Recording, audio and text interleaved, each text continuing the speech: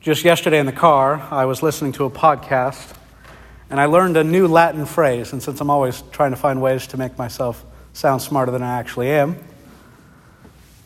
lex semper accusat. Lex semper accusat. That's a new Latin phrase I learned yesterday. Any guesses as to translation? The law always accuses. Yeah. So I take it you've heard that, Mike. The law always accuses. This is from the Just and Sinner blog. I did a little research into this morning. The statement, lex semper accusat, is used in a very specific context. It appears in the Lutheran confessional documents in the Apology of the Augsburg Confession several times. Here's one such example of its use. Quote, "The law worketh wrath. He does not say that by the law men merit the remission of sins, for the law always accuses," there's that phrase, "and terrifies the conscience. Therefore it does not justify, because conscience terrified by the law of God flees from the judgment of God. Therefore they err who trust that by the law, by their own works, they merit the remission of sins." That's probably the most famous or the most obvious use of the law, at least as I've come to understand it. This idea, and I used this on Sunday, that the law that Jesus gives us, the most important things we could ever do, they really press down onto us. I mean, loving the Lord our God with everything we are, and our neighbor, even our enemy, as ourself, it does accuse our conscience if we really let it, if we sit and think about it. And yet part of the podcast yesterday was discussing whether there are more uses to the law, whether after believing in Christ, the law can have a different function. And even in the Lutheran understanding of the law, it does. So here's another quote from some Lutheran formularies, the epitome of the formula of Concord. "Since the law was given to men for 3 reasons," it says. "First, that thereby outward discipline might be maintained against wild, disobedient men. It would restrain crazy folk. Secondly, that men may be led to knowledge of their sins," and that's kind of the classic move, the realize you're a sinner, run to Jesus for salvation, that's part of the law. But here's the third. Thirdly, that after they are regenerate, after the Holy Spirit has worked in our hearts to make us new, that we come to faith in Jesus and we receive and start living life in Christ, then they might, on this account, on the account of the law, have a fixed rule according to which they are to regulate and direct their whole life. It's that third use of the law that I'd like to just briefly meditate on in light of the psalm from this morning, this past week as well. Because the psalm has this dynamic in it of a very high view of what human life should look like. But it also has a very hopeful view of what human life can look like. See, we can conflate those and get things mixed up, but if we carefully delineate them, then we can realize what we're supposed to do with the law. Psalm 119, "Blessed are those who are undefiled in their ways, who walk in the law of the Lord.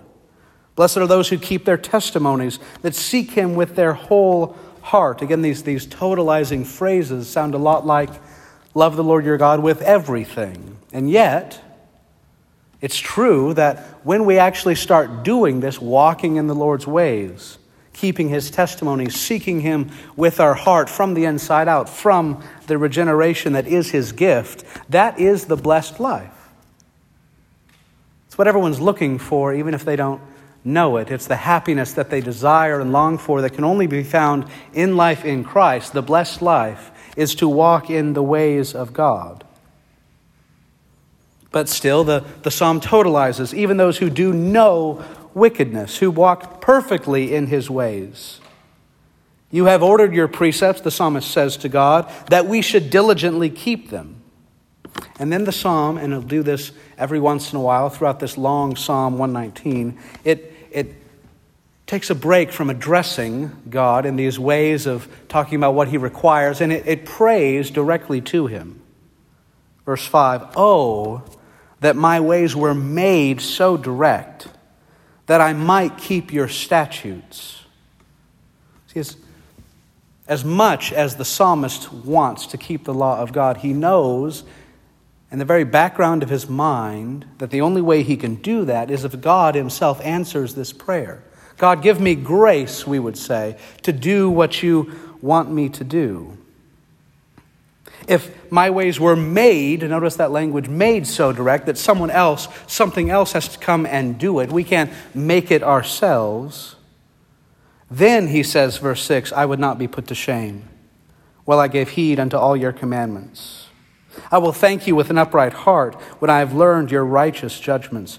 I will keep your statutes, but do not forsake me utterly. The only way we can hope to keep those statutes, to live this blessed life, is to remain in constant dependence, relationship, connection to God, that God would not forsake us. That's how it can be done. And then again, it returns to this high view of life humanly lived in God's way. How shall a young man keep his way clean? By ruling himself according to your word. There are some great parallels with ancient philosophy here. That part of the good life, the blessed life, is to have a properly ordered heart and mind and soul, that everything is in its proper order, that your passions, your desires, your feelings, your impulses, we might say, don't rule over your rational mind. And we all know what that's like, I think, to have a passion or a desire just kind of outrule something that we know we should or shouldn't do. So that we would rule ourselves how? By an objective standard, by the Word of God, by something that He gives us as revelation of Himself and His will. And then the psalmist says, oh, with my whole heart have I sought you. And then again that prayer, oh, let me not go astray from your commandments. Who's primarily acting there? It's God. God is the one who will keep us from going astray, not ourselves. Your words I've hidden within my heart that I may not sin against you. Part of this connection to God that we have to maintain, that we must maintain, that's only maintained ultimately by Him and His grace, is that we keep the word within us day by day. That we actually sink it into our souls, that it becomes part of our inner dialogue, you might say, between us and God. Blessed are you, O Lord, teach me. Another prayer, teach me, God, your statutes. And then it comes out of the heart. With my lips I've been telling of all the judgments of your mouth. It's eventually we can't help but talk about the glory of God, about the gospel, about how He's changed our lives, about what He's doing in our lives. I was so blessed Sunday morning by Mike pausing and asking, what do you have to thank God for? It's not something I'm very good at. It's not something that I do particularly well, but it's something I've been more and more aware of over months, of God actually doing things that I've been praying for. Hallelujah.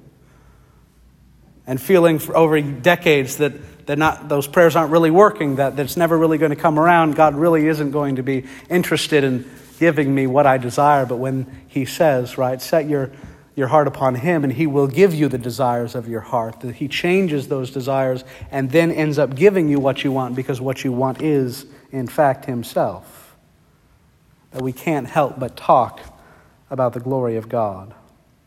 And then that produces this continual enhancement, continual depth of relationship with God, an inward delight and an inward desire. I've had greater delight in the way of your testimonies than in all manner of riches. Turn your eyes upon Jesus, look full in His wonderful face, and the things of earth will grow strangely dim in the light of His mercy and grace. I will meditate on your commandments, have respect for all your ways. My delight will be in your statutes, and I will not forget your word. That's the blessed life. The kind of life that we're given as a gift in Christ if we are regenerate, given faith, brought to Him empty-handed, receiving all of His righteousness. But it's also the life that grows in us by His Spirit more and more, so that we come to want, to do, loving Him with everything we are and loving neighbor as ourselves. May that be more and more a reality in our lives and in the life collectively of this church.